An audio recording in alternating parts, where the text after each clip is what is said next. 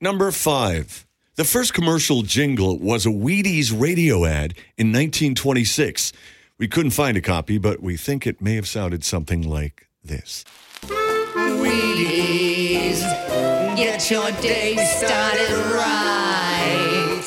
But probably nothing like that at all. Number 4. All right, clown, get up and fight like a girl. Clownfish, the orange and white striped ones like in Finding Nemo, they can change from male to female if they need to for the sake of reproduction. So technically in the movie, once Nemo's mother was killed, his father would have grown female sex organs and started reproducing with Nemo. Number 3. I'll be okay. I just need a glass of water. Hey, if you want a big old glass of water, Roller, just pour yourself a can of Coke. It's 90% water. Or a can of Diet Coke, 99% H2O. Number 2.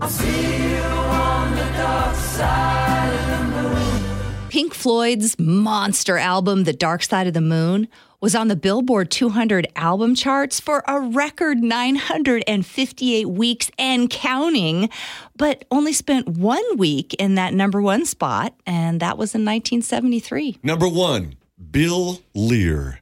He's the guy who invented Lear jets, but he also invented the 8-track tape player.